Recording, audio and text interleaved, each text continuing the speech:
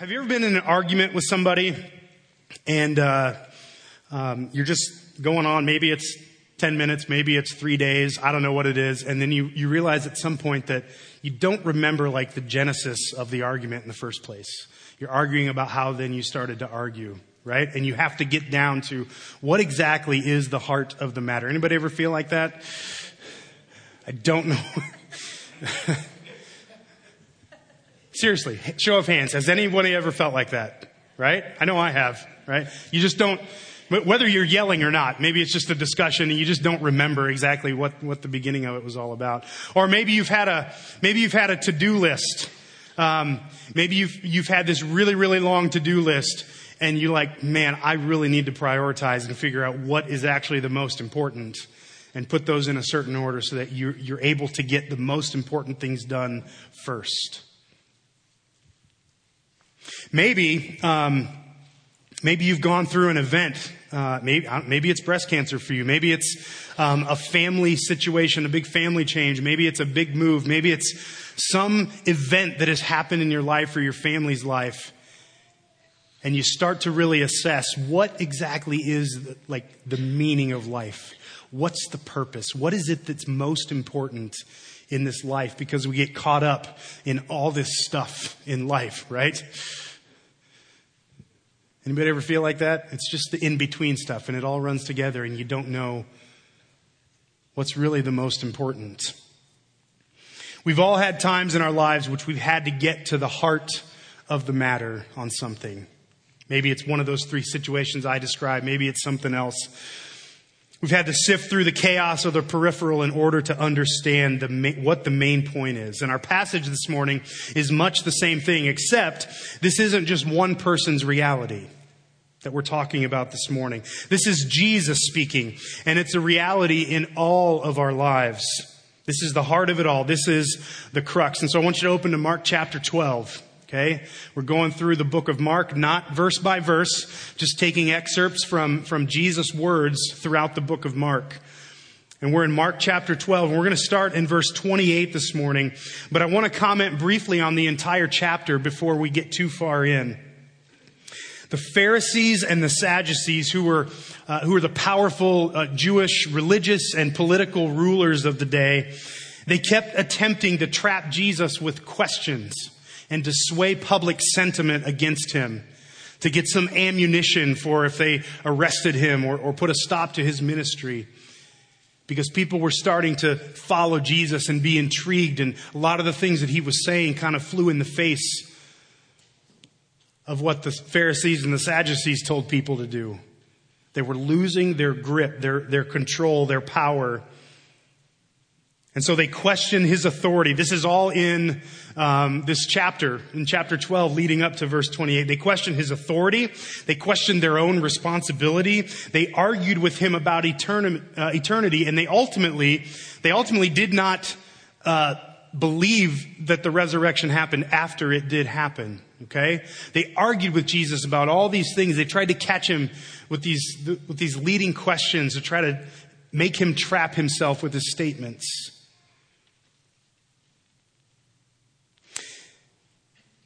We come to verse 28, and it says this. One of the teachers of the law came and heard them debating.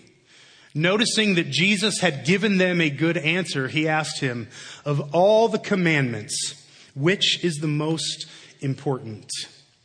He had been listening, and he was intrigued by Jesus' responses to the earlier questions.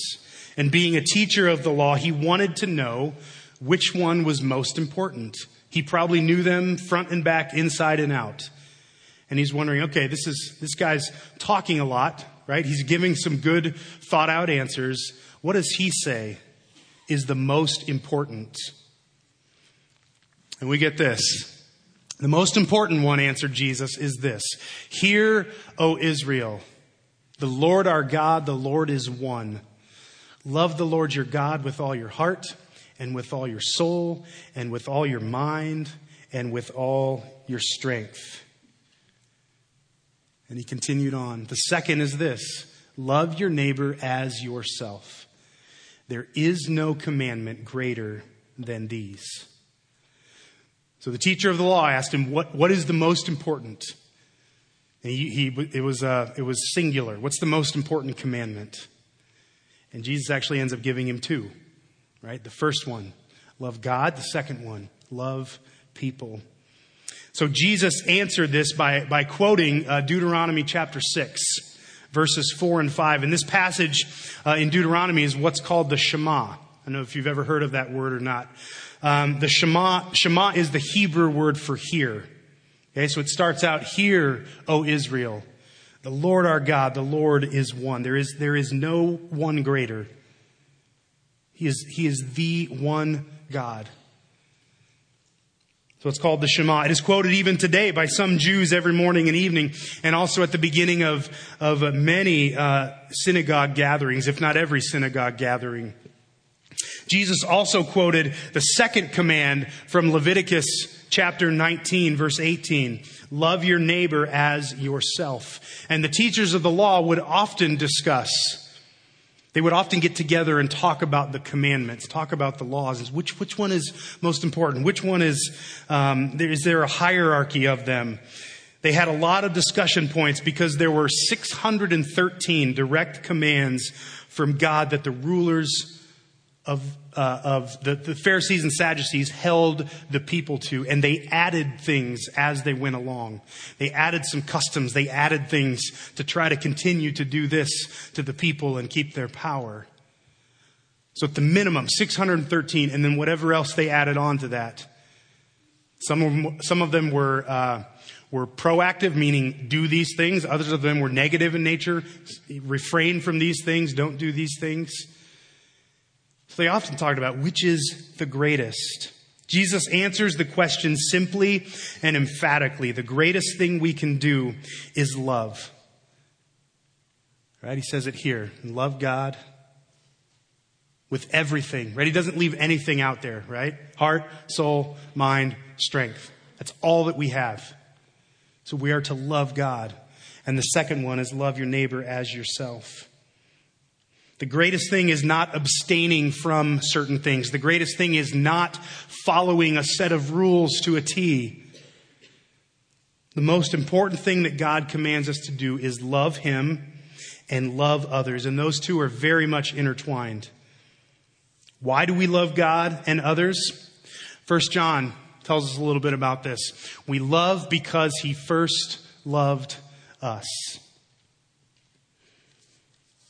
Our love for God is a response to the fact that He loved us first.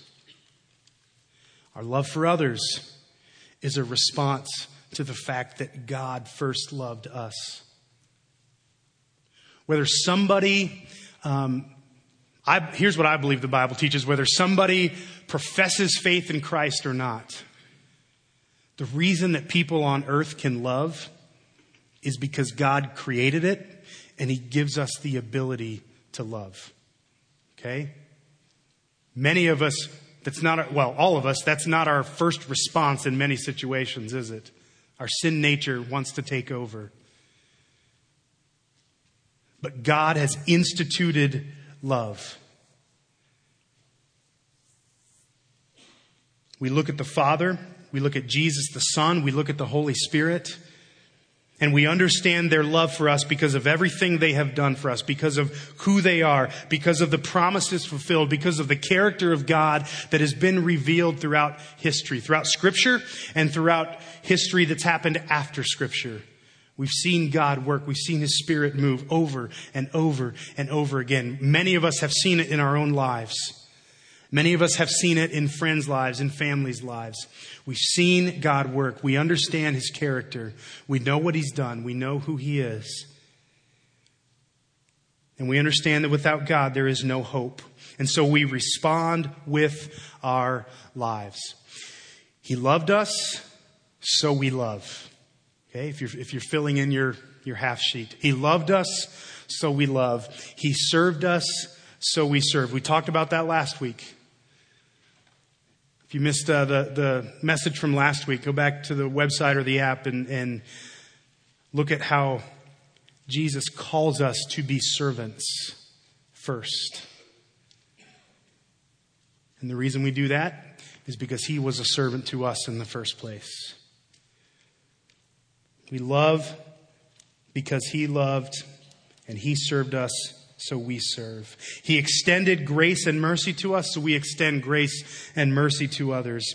We live in response to who God is and what he has done. We don't live in anticipation of God accepting us because of what we've done or because of what we can do. We live in the reality that God extends life to us in spite of what we've done. He loved us, so we love. And in 1 John, it goes further. Right? 1 John 4:19 said we love because he first loved us. And then he says, whoever claims to love God yet hates his brother or sister is a liar. For whoever does not love their brother and sister whom they have seen cannot love God whom they have not seen. And he has given us this command. Anyone who loves God must also love their brother or sister. It's not just lip service to say, yeah, I love God. And I'm going to follow this and this rule to show how much I love God. I'm going to abstain from this to show how much I love God. I'm going to do these things, right? I'm going to read my Bible. I'm going to go to church. I'm going to pray. I'm going to, whatever else you think gets you close with God. Now, those things put you in a position for God to speak to you, but in and of themselves, those things don't necessarily mean that you're close with God. Does that make sense? Like, I think we should do those things. Don't hear Pastor Dave say you shouldn't read your Bible or pray or go to church. But it's not about just those things. It is about, if we claim to love God, then we got to work that out in our relationships with other people.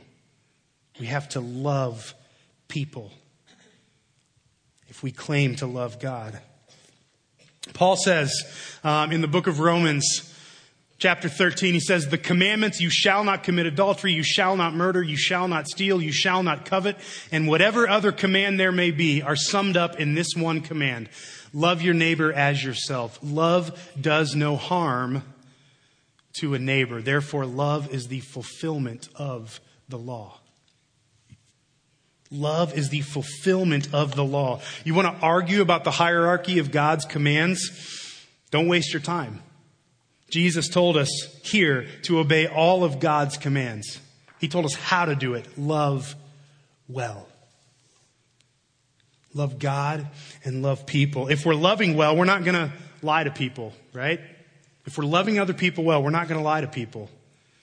So we don't have to worry about the commandment to not lie. Because if we're loving people well, we're just not going to do it. We're going to be compassionate towards others if we're loving well. We're not going to covet what our neighbor has. Instead, we're going to rejoice with them if we're loving well. We won't put any gods before our God, anything to that level that God should hold in our lives. We're not going to put anything there if we're loving well. We won't get caught up in needless fights and arguments if we're loving well. And we could go on and on and on and on down the list. Love is the fulfillment of all of God's commands.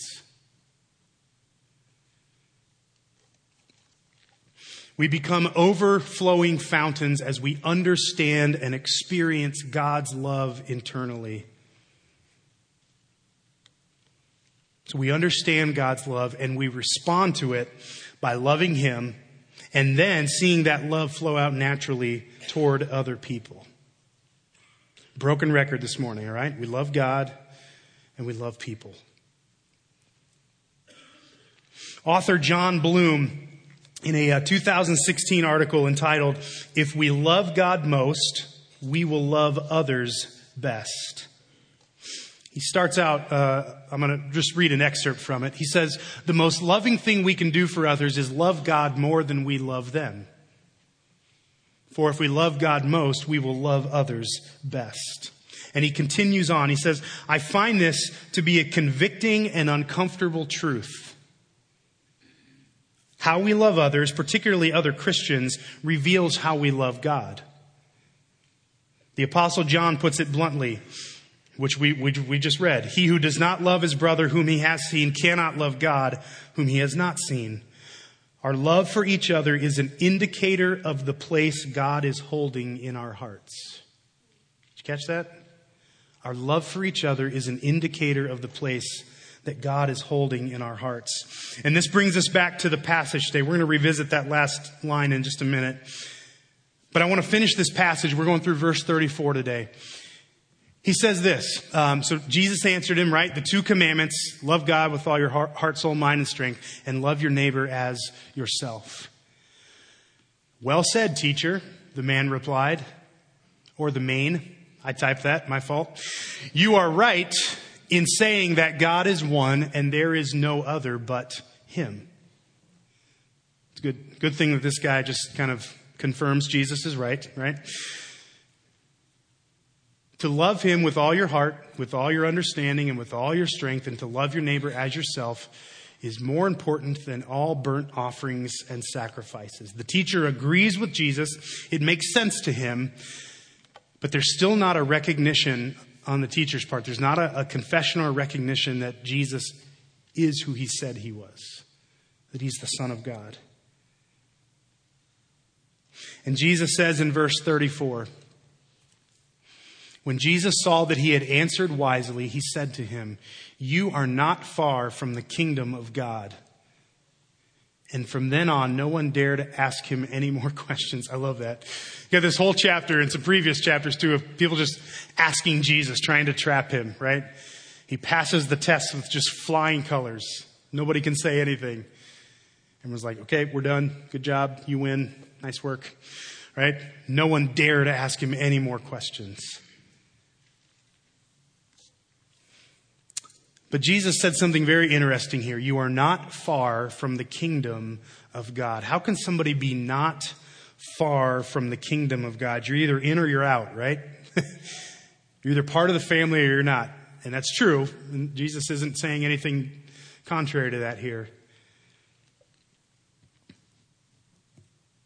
Theologian Warren Wiersbe said it this way, on this idea of being close to the kingdom of God. He said it means he or she is facing truth honestly and is not interested in defending a party line or even personal prejudices. It means the person is testing his or her faith by what the Word of God says and not by what some religious group demands. Right? You don't get the sense that this teacher of the law is coming to trap him, right? And this is a guy that is, this Jesus guy is making sense. But I want to ask him a little bit further. We have these conversations about these commandments and which one's the greatest. I want to go get his idea and opinion on that. You get the sense it's this honest dialogue with this teacher of the law. People close to the kingdom. This is Wiersbe again. He says, people close to the kingdom have the courage to stand up for what is true, even if they lose some friends and make some new enemies. So why was he just close and not in the kingdom? There is no confession that Jesus was who he said he was. Even with agreement with Jesus on the greatest commands, he was still trusting in his ability to perform would make him right with God. I think that's true of a lot of us as well. Maybe not overall. Maybe you have trusted Christ, but maybe there are times in certain areas in your life where you live like, I have to do this in order for God to give me favor. I have to do this right. And anytime we do that, we're making Christ's sacrifice on the cross less and less powerful in our lives.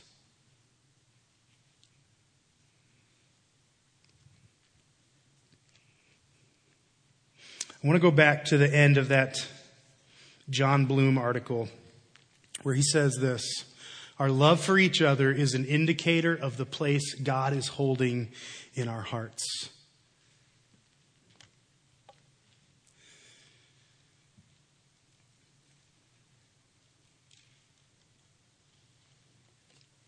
Do we ever think about it quite like that? That's what I want to know. When we have interactions with people, maybe in in the aftermath of an interaction, or maybe during the interaction, you might be realizing, yeah, this is probably not how I need to be reacting to this. This is probably not how I should be approaching this situation as somebody that claims Christ as Savior. But do we understand, do we put together that interaction, how we treat people, and maybe it's a pattern in our lives, okay? I don't know what the pattern is, but interactions with people, maybe it's a certain person, maybe it's a group of people, maybe it's a family member, whatever it is, how we treat those people indicates where our faith is, indicates how we view Christ, indicates where our relationship with God is. Do we put those two together?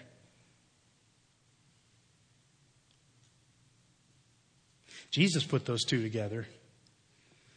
Love God with everything you have. And the second is like it. Love your neighbor as yourself. That is the fulfillment of the law. It's love. We've said it over and over again up here. I know Jamie said it before. I've said it before. Let's not overcomplicate this thing.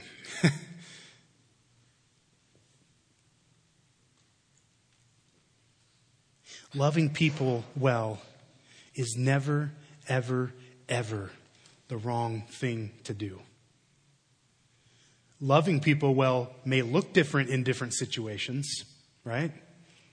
Maybe in one situation, there needs to be a lot of discipline and some heavy hand because you love somebody well. Another situation, maybe you just kind of let it go.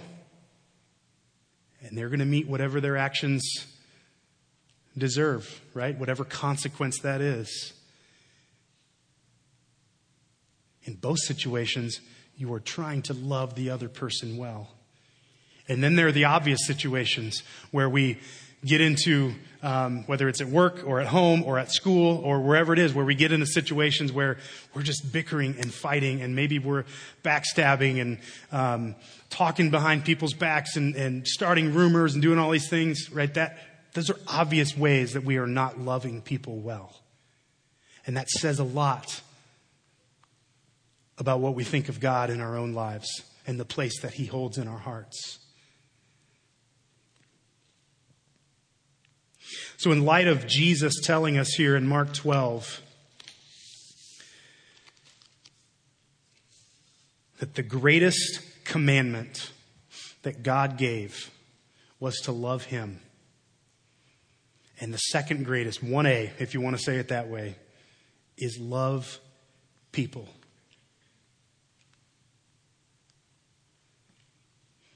Taking into account those things, this week I want you to do, or maybe even now, start it. I want you to do like an inventory almost. You know your situations. You know your heart for other people. You know someone that you don't get along with. You know someone that maybe has been really, really rude and unloving to you. And now you're starting down that same road with them because revenge feels good. Amen?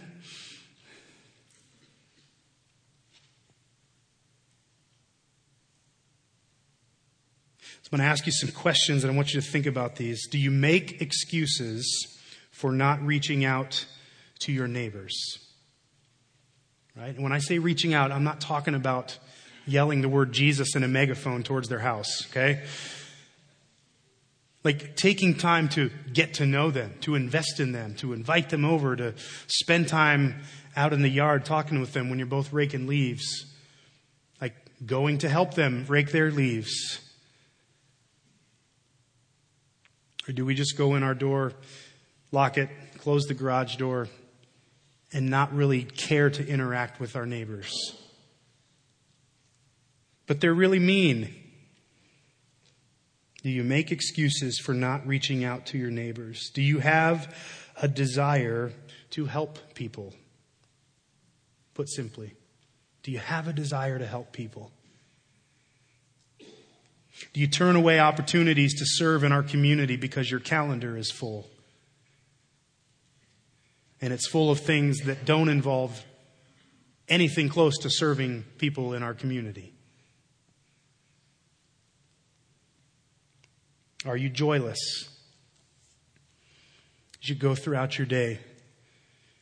In good times and in bad, in difficult circumstances, yes, there is real pain and hurt. I'm not minimizing any of that. But as a rule, are you joyless? A pessimist, if you will. Do you avoid certain people because loving them would be difficult?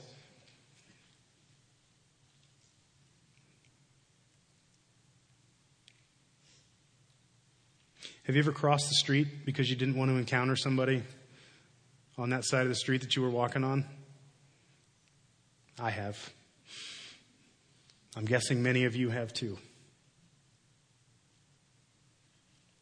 Are you living in bitterness and holding a grudge towards someone or a group of people?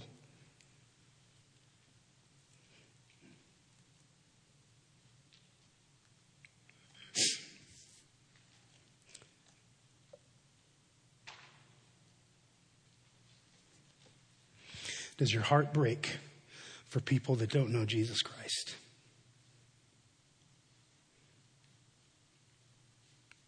There are people that you know, whether they're neighbors, friends, family members, classmates, teammates, office mates, whatever it is. There are people you know that you know don't know Christ. People that are in our everyday life that you know don't know Jesus Christ. Does your heart break for them that they don't know Christ? That might be a really good indicator of where your own heart is with Christ.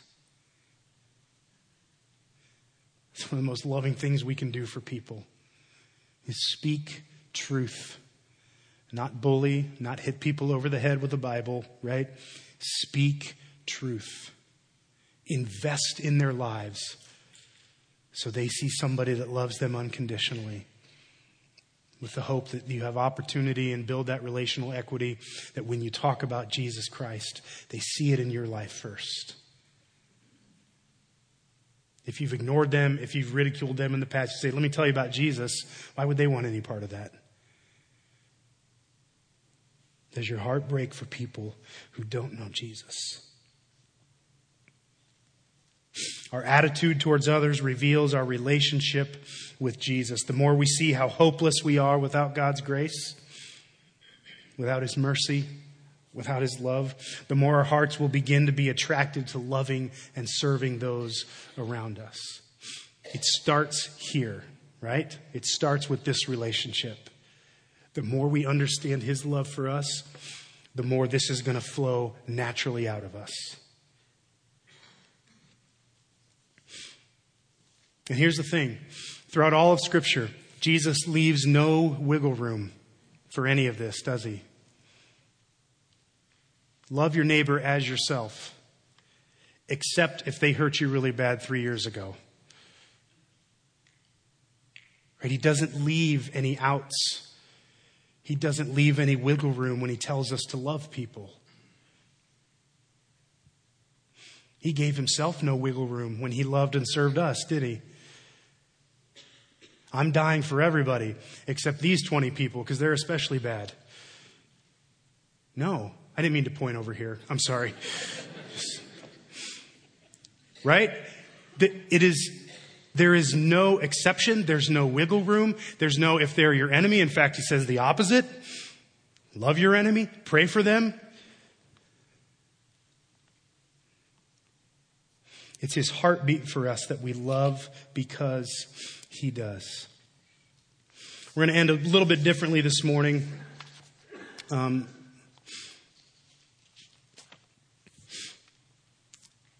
want to play I'm going to play a video for you. I just want you can put your Bibles away. Do all that now so we get it all out of our system, okay? Put your Bibles and notes away. And I want you to read the screen as this video plays. And let these words of Jesus sink in as it plays, okay? We love God with everything that we have. And because He loved us and because we understand His love for us, we love people.